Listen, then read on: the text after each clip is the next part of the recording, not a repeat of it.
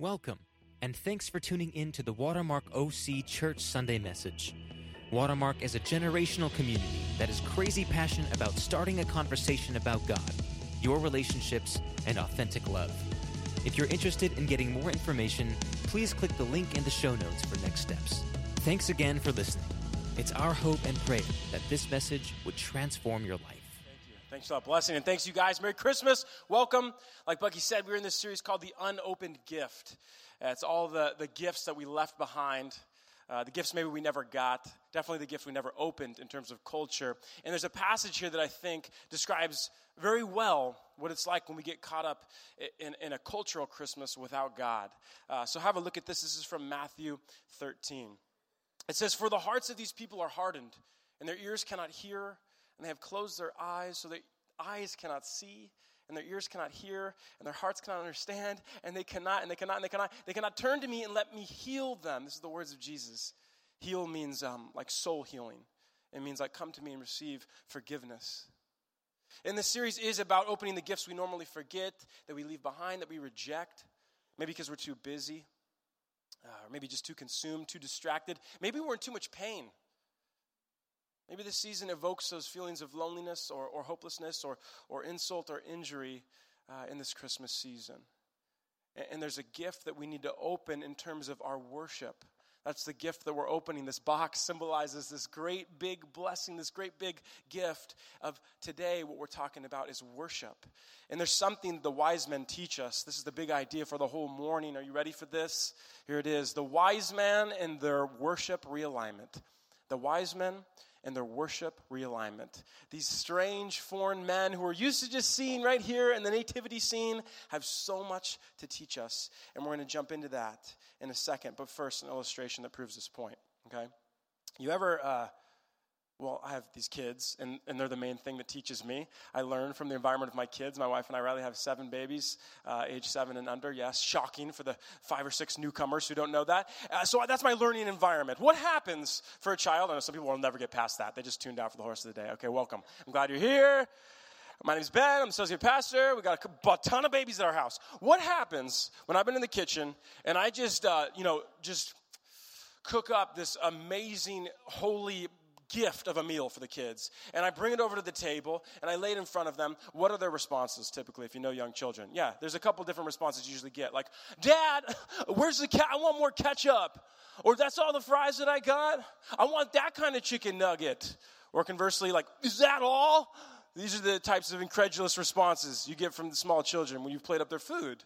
We've maybe experienced that even ourselves when we're a little bit hangry. That's our response. And the solution for my kids, which is the solution for us in opening the gift of worship in this not so crazy sometimes Christmas season, is having our honor, our trust, our confidence, our thanks, our gratitude. When my kid does that, we'll test them. We'll say, "You know what, you need to stop what you're doing right now, and I just want to hear 3 things you're grateful for. I want to hear 3 things that you just forgot to say thank you for." And gratitude, of course, is just this one sliver of what it means to worship. I want to give you a much deeper and broader definition of this, of what maybe for some of you, this church term, this Bible term, this idea. It's not just a word, but an idea of worship. And we're going to do that by looking at the story of the wise men. That takes place in Matthew chapter 2. Get your Bibles out. Get your phone out. Follow along with me. Of course, it will be on the screen, but the context is brilliant and amazing. You can pick up so much more. We're starting in chapter 2, verse 1. This is what it says. "After Jesus was born in Bethlehem in Judea, in the time of King Herod, wise men from the east came to Jerusalem, saying, 'Where is the one who is born King of the Jews? For we saw his star when it rose, and we have come to' what? We have come to what? Yes, sir. Okay, good. Since the beginning of time, people have been asking that question. Where is God? Where is God in terms of the beginning of man and while we were placed on this earth? Where is God in suffering, war, evil things? Where is God in my personal hour of need, in my personal pain? You see, first century Judea, Palestine, Israel was a gnarly place. They were asking that question, the audience, the audience of the Bible, really the Jews, Jesus' people who he came to, were asking that question. They lived in this environment where they had a tyrannical government over them, Rome. They had a system through Rome and through their Jewish leadership, King Herod, who you're going to learn about in a second. There was a triple taxation system. You think taxes are bad today? Man, they were robbed to the point of them taking their children if they couldn't pay. That's how it worked in the system. It is rough times in first century Judea. We have rough times maybe in Orange County, but these people, man, they knew that question, where is God in my suffering? And yet, when I read this verse, it made me think of another passage. If you search for God, you will find him. That's a verse. It actually comes from the book of Jeremiah, 1,600 years before the time of Jesus. This guy, Jeremiah, he was a messenger. They call him prophets. He said this. A lot of people know chapter 29, Jeremiah chapter 29. There's this verse. People frame it, and they put it in their kitchens and their bathrooms and all over. It says, "For I know the plans I have for you, says the Lord. Plans to give you a hope and a future, to prosper you." Okay, but if you keep reading, this is what it says, verse 12. And this is on the screen now, okay? This is Jeremiah sending a note to a Jewish people who are, again, stuck in an awful position. They're in exile. They're having a horrible time of it. Verse 12, "When you call out to me and come to me in prayer, I will hear your prayers. When you seek me in prayer and what? When you seek me in prayer and what? You will find me available to you." You will find me available to you. What is more available than a baby? If you missed the start of the series last week, Bucky preached, and he said that baby Jesus is like baby Finley. Baby Finley is my 11-month-old. It's like chunk of a little baby girl. She's amazing, so soft. Like, that's how available she is. Her softness, like, brings you in. I just wrote in my notes, okay, JC as baby Finley. Good, I got it. Nothing more available than a baby. Go back and listen to last week's, okay? He's available to you. So imagine you've just been invaded, because this is the Jews who's getting this letter 600 years before the time of Jesus. They've just been invaded once again by this foreign tyrannical government. There's bodies just, lying the floor. And the whole city has been torched. You have just enough time to grab your kids and flee. And you're on your way out. And God, using Jeremiah to write this letter, speaking through him really to this people in their time of despair, if that's you in this Christmas season, listen, he can be found by you, the same age-old question. But how? How is he to be found? How is he to be found? In worship and in prayer. It's so cool. You guys, I thought about this verse. I read it sometime, maybe let's call it years ago. Where's that verse? There's that verse. It's so cool because if you look for him, you can find him. He allows himself to be found by you. And then I went back, and what do I find in the context? The how behind it is through worship and prayer. What's he trying to say? What's he trying to tell us about our worship realignment? Look for me, and you will find me.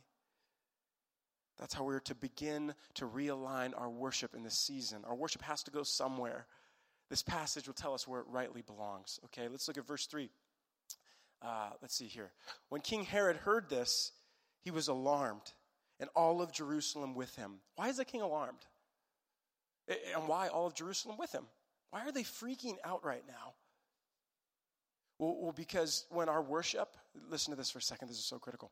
When our worship is put back in its rightful place, it is unsettling to the kings and kingdoms and systems of this world. It is unsettling for them.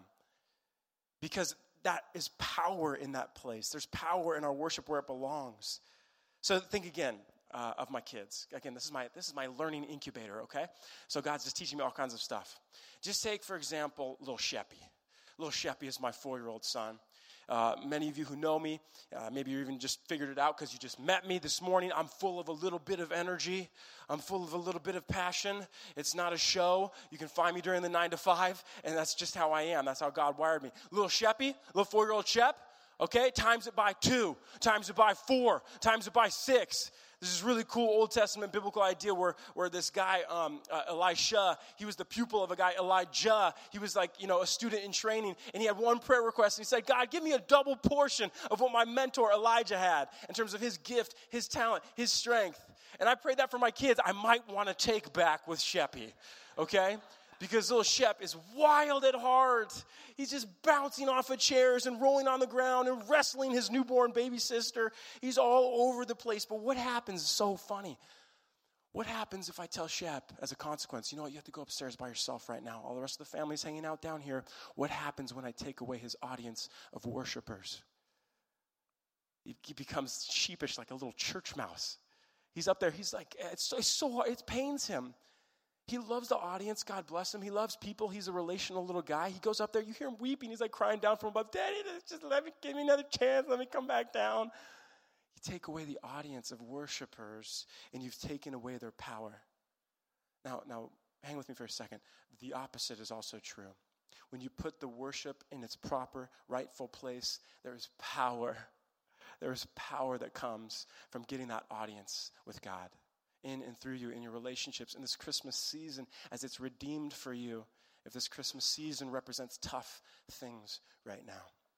On to verse 4. It says, after assembling all the chief priests and experts in the law, he asked them where the Christ was to be born. In Bethlehem of Judea. They said, for it is written this way by the prophet.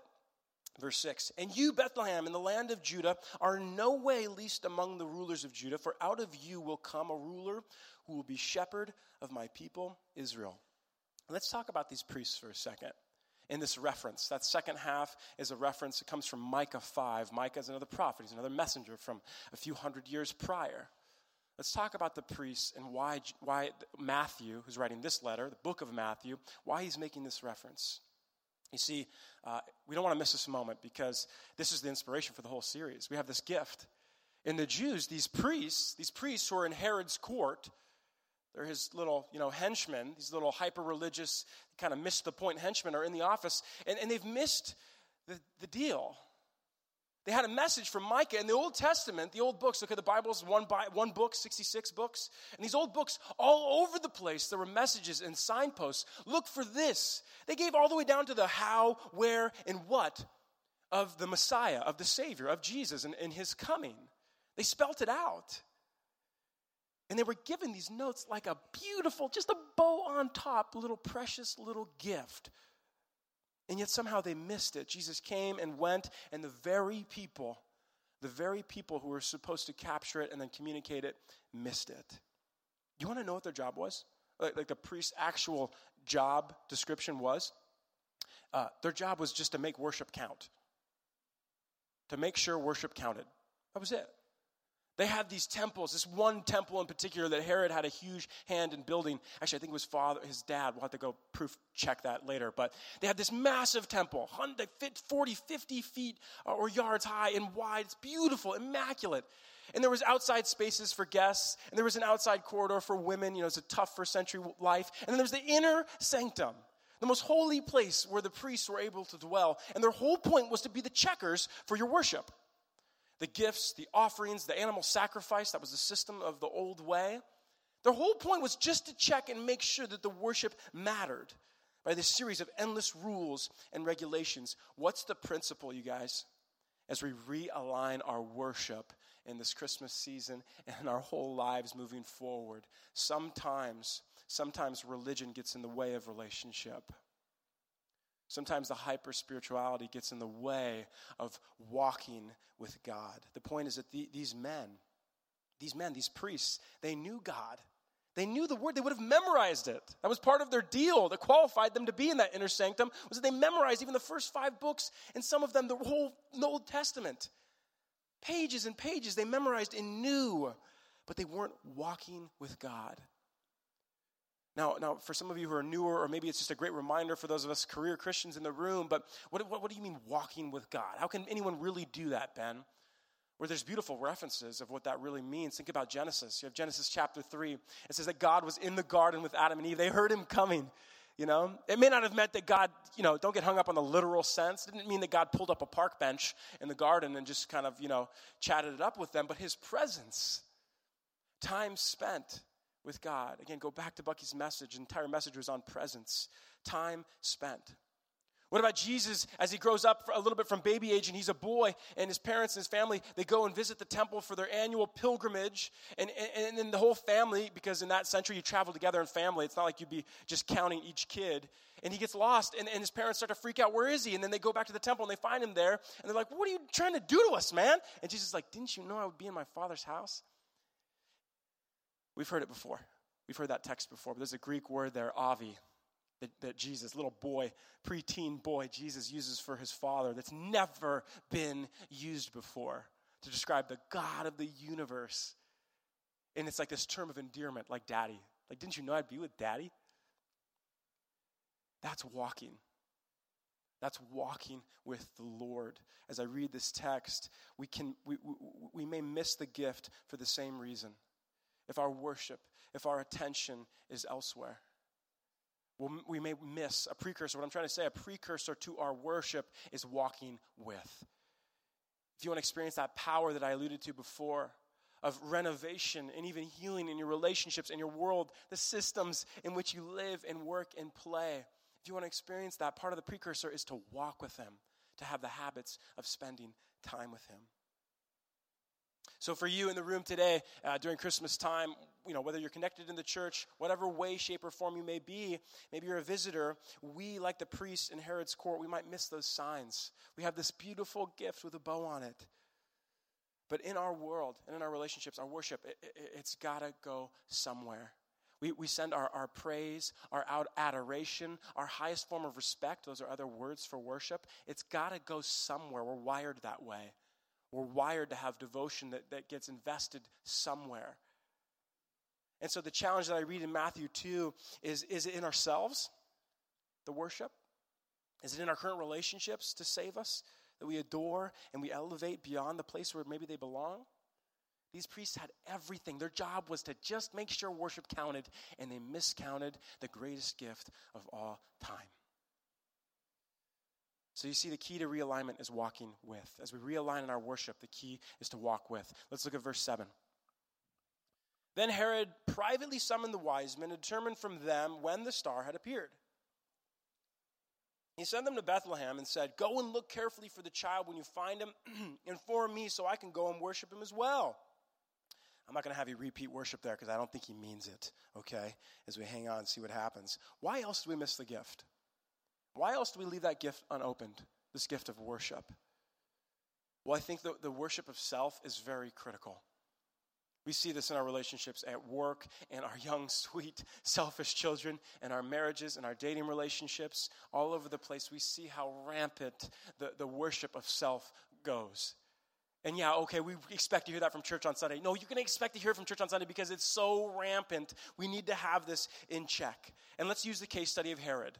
We have a beautiful, well, really an ugly case study in the case study of Herod. And let's look at his life, okay? So tell me about Herod. Herod is this puppet king of the Roman Empire. The Roman Empire, they're the tyrannical government, but they realize that the Jews are such an influential populace that they have to do something to kind of organize them or manage them. So they put this quasi-Jewish leader in place as a figurehead king, and that's Herod. He's already got an inferiority complex. Do you get that? He's kind of like, he's just on lease from the Roman government. He's already got a complex. His whole life consisted of consolidating power. You guys have read the history books, whether it's just the cultural history, medieval history. What do the kings do? In order to consolidate power, well, they just murder everyone. That's what they do. That's the surest way to do it. And so later on, we're going to find out in the story, about murdering babies. That's Herod's command from the throne is, in that locale, just so we can make sure we don't miss Jesus, just murder any of the babies who would be around that age. It's gruesome. It's crazy. It's genocide, right? It's wild. Not for Herod. Herod already has this track record of killing spouses, of killing sons, his own sons, just to consolidate power for self, for the highest form of worship of self. However, in all of his plotting and all of his scheming, there's one thing that Herod grossly underestimates. Because even Herod needs one thing to ascend the throne. What is that one thing that Herod must have to ascend the throne that he can't necessarily control? For any king to successfully ascend the throne, you need followers. You need worshipers. You see, for a second, let me just talk to the Christians in the room. You guys, we cannot be Christians in name alone. We cannot be Christians in affiliation alone. We have to have an acknowledgement. And that's what I would say worship is. Worship is the ability to acknowledge, wow, God is in his throne room in heaven and I am not him. That's a great acknowledgement. That is a great declarative statement that we have to make in order to be counted as his children. We can't just have the label alone. That's a wonderful precursor for our worship to make any sense or to have any fruit or to have any power is the fact that we've acknowledged him. But not just acknowledged him. What other precursors are there? Let's look at verse 9. Verse 9 says this. After listening to the king, they left, and once again the star they saw when it rose led them until it stopped above the place where the child was. When they saw the star, they shouted with joy.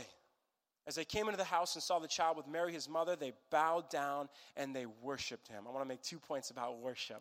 That's our big idea this morning, right? So we're going to go deep and deeper and deeper because you're still not maybe clear. What's even Ben's operating definition for worship this morning? Let's go even deeper. This word for they bowed down, the original language, it means they fell down. It means they fell on their faces, flat out, fell down in worship. They fell down. They threw themselves down as the utmost sign of devotion and adoration and praise. But you know what? Before we can just fall over in adoration, before we can just merely acknowledge, yeah, what's up, Jesus? Good to see you, God. I give you a heads up on that. Way to go. I see you there doing your thing. Just give him a little nod, a little tip of the hat to the God of the universe. Okay, before we can just merely acknowledge, there's a precursor still. I want to read this from a great commentary that I saw. It's not on your screen. Just listen for a second. This is a wonderful definition of what it takes before we can get to that place. Before we can come into church on Sunday and we listen to the songs, and even when we have a new one, I'm not used to singing that new song, but even though the words are up there, I can come to a place of worship. Why? Listen to this definition. It says, worship, defined as a human response to the perceived presence of the divine. A presence which transcends normal human activity and is holy. The consciousness of holy presence brings forth a response from those who perceive it. The response is worship, and it may take many forms. This will give you peace to understand it's not just what happens on Sunday morning. You don't need a building to do it. This is what it says. The response may be private and intensely personal in the form of prayers, confessions, silence, meditative experiences. Get your holy yoga on. Go ahead. It's great. Experiences of various sorts. Jesus, leaving the disciples behind in a place called Gethsemane, went a ways from them to fall on the ground. What does that sound like? To fall on the ground and pray alone to the Father. Before we can worship, here's our precursor. We have to have an awareness that the divine, who is transcendent, who is supernatural, this is a natural realm. The earth we're on and the universe that we inhabit is a natural box. God is outside that box as a supernatural being. He's totally transcendent, but he enters in. Does he not enter in? In the form of a very accessible character, a baby. You know, God gave me this really cool moment about 2 weeks ago. We had this church member, fairly long-time church member. His name's Joe Haas. Bucky talked about him last week. Joe Haas passed away a couple weeks ago at the age of 77. He lived a up and down sort of life, but in the last few years came to an authentic relationship with Jesus through this local community, through the men of this place, through the families and couples of this place. And just 2 weeks ago, Joe was at the door greeting like he always did when it was his assignment. He had a name tag made up just especially for him, Joseph would say. And it was just 2 weeks ago that I saw him there greeting, and then I find out a week later that he's passed. And there was a moment, I'm just going about my business in my office, I'm working, and all of a sudden I just thought of the most awe-inspiring picture of Joe, who I'd just seen a week before, standing before the throne of God, actually in heaven, in eternity. The Joe who I'd just seen with flesh and bones, right here at the door, with hair and skin, standing at the door, is now, because the Bible suggests this, that everyone will go to meet him. He's standing before God, and literally just in my 9 to 5, I'm standing there thinking, oh my God, I could picture it. Just think for a second, when you put your head out the window and the wind's blowing past, or you're watching a really crappy video and the camera's in the wind and it's soaring past you, or maybe there's a roaring fire and you've captured that on camera, it's just like, the severity of it, and what happens to your bowels that go down that area where bowels go, and that feeling, that awe-inspiring feeling that you're seeing, I'm struggling to describe, is now where Joe Haas is. That same God entered in through the form of a baby is available to you and to me. Before you've seen or heard or tried to even fathom, acknowledge that God is available to you. But till you meet him, you may not be able to come to a place of authentic worship. Because just how holy he is and how holy other he is, he still comes near. That's the Christmas message. It's available to you as a beautiful, wonderful precursor to your heart and your mind understanding worship. There's lots of people I sit with, they're new to church, and so they just don't know how music works, how the song structure and how a church service is organized. They have great, honest questions like, why so much music? It's mostly dudes. I think dudes just don't like to sing, which I appreciate. I get it. It's fine. We don't like the sound of our voice. We're not trained singers up in here, okay? So I understand that. But the thing that I feel like I get to come to every time that I have these talks and these meetings with them, and that I would say to you, the purpose of our worship when we come up here on a Sunday morning, the lights, the sound, the arrangement, the musicians, their voices, is to do one thing. Is to cut through the chaos and the crap of our daily lives and possibly, maybe just even a little bit, bring us into that throne room experience that I just finished describing. It's possible. I believe with all that I am that it's possible for you. If you haven't had that experience yet and you're thinking maybe it's not possible, then we're going to have an opportunity here very shortly to do that. There's one more thing, though, I want to say before we begin to wind down. The second thing I want to say about worship as we realign our worship with these necessary precursors, you have to understand who Jesus came for. As you look at that verse and you think about these wise men, who did Jesus come for? Was it just the Jews? Was it just the religious elite? Jesus comes for the rich, the poor, the unexpected. These wise men, a person from staff put it so clearly. We're used to seeing the picture of the nativity, and the wise men are like huddled around. And they're on bended knee, all three looking so regal. Maybe they're, Christians. Not. Maybe they're just really good Jews or whatever. They're part of the picture. They made it into the picture. So they're like already figured it out. The text says that they came from the east. Do you know what that means? It means that our first Gentile, so those who are newer to the Bible, Gentile means like an unbelieving or pagan is a gnarly term for those who are unchurched, those who are not Jews, let alone Christians. They came from the foreign lands, says they come from the east. So maybe Persia or Babylon. These are not just strangers or foreigners. They were outright enemies at times. And yet these people, these outsiders, these astrologers, were included in the most important moment in history. One of them, at least. That's where Jesus came for. His first interaction with a Gentile wasn't the centurion, it wasn't the Samaritan woman, it wasn't the Canaanite woman. It was day one, Jesus' life. Who's an audience there but an outsider? If you were an outsider this morning, you're a visitor, you're checking out church, you're giving it another chance for Christmas time, I would just say to you, he came for you, where you're at today. He came for you where you're at today. He's accessible to you. And wherever the questions are that you're asking, and wherever you are in your search point of finding, where is God? Where is the King? How can I find him? He's here and he's available to you. The very first people that got to meet Jesus and the very first people that responded out of worship because God did something in their heart and their mind, God met them, even as foreigners and outsiders, is available to you and me. Why did Jesus come? Why did he come? Not for the healthy, not for the wealthy, but for the sick. Because healthy people don't need a doctor. They don't need a spiritual doctor. They don't need spiritual righteousness. But he came for all, healthy, sick, and everyone in between. So here's how we wind down. Band, you guys can come on up. It says that they opened their treasure boxes and gave him gifts of gold, frankincense, and myrrh.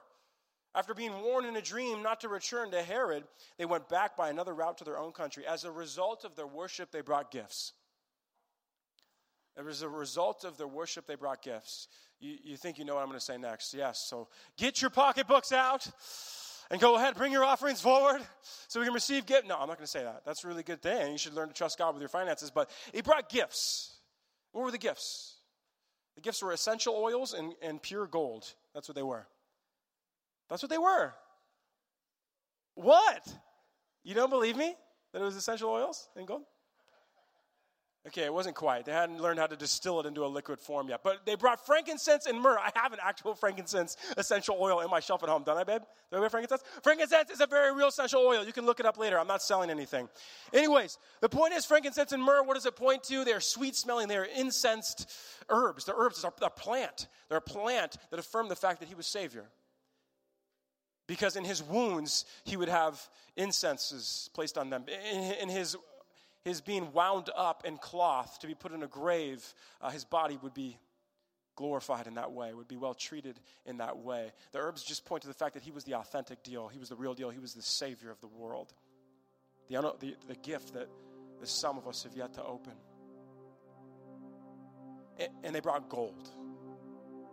The only gift fit for a king. The only gift that makes any sense for a true king. The one and only true king. You guys, I want to learn from all sides here in this story. I want to learn from the wise men who are outsiders. And sometimes in my heart, I'm farthest from God because I'm selfish like Herod. Just put me in the King Herod camp. Go ahead, put me there. In the ways that I forget to serve my wife. In the ways that I lack and ignore my kids in serving them in a selfless way.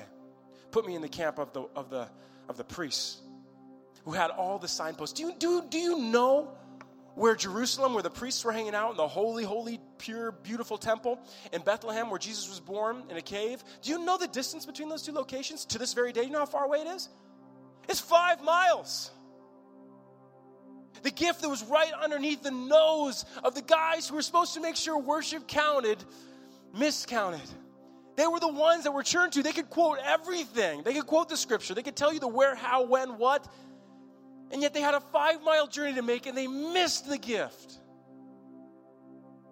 You have the king who was opposing Jesus. You have the Jews who was ignoring Jesus. You have the wise men who were seeking Jesus.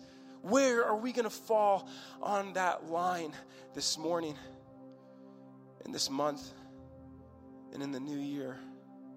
Where will we be aligned? Where will we be aligned in our worship?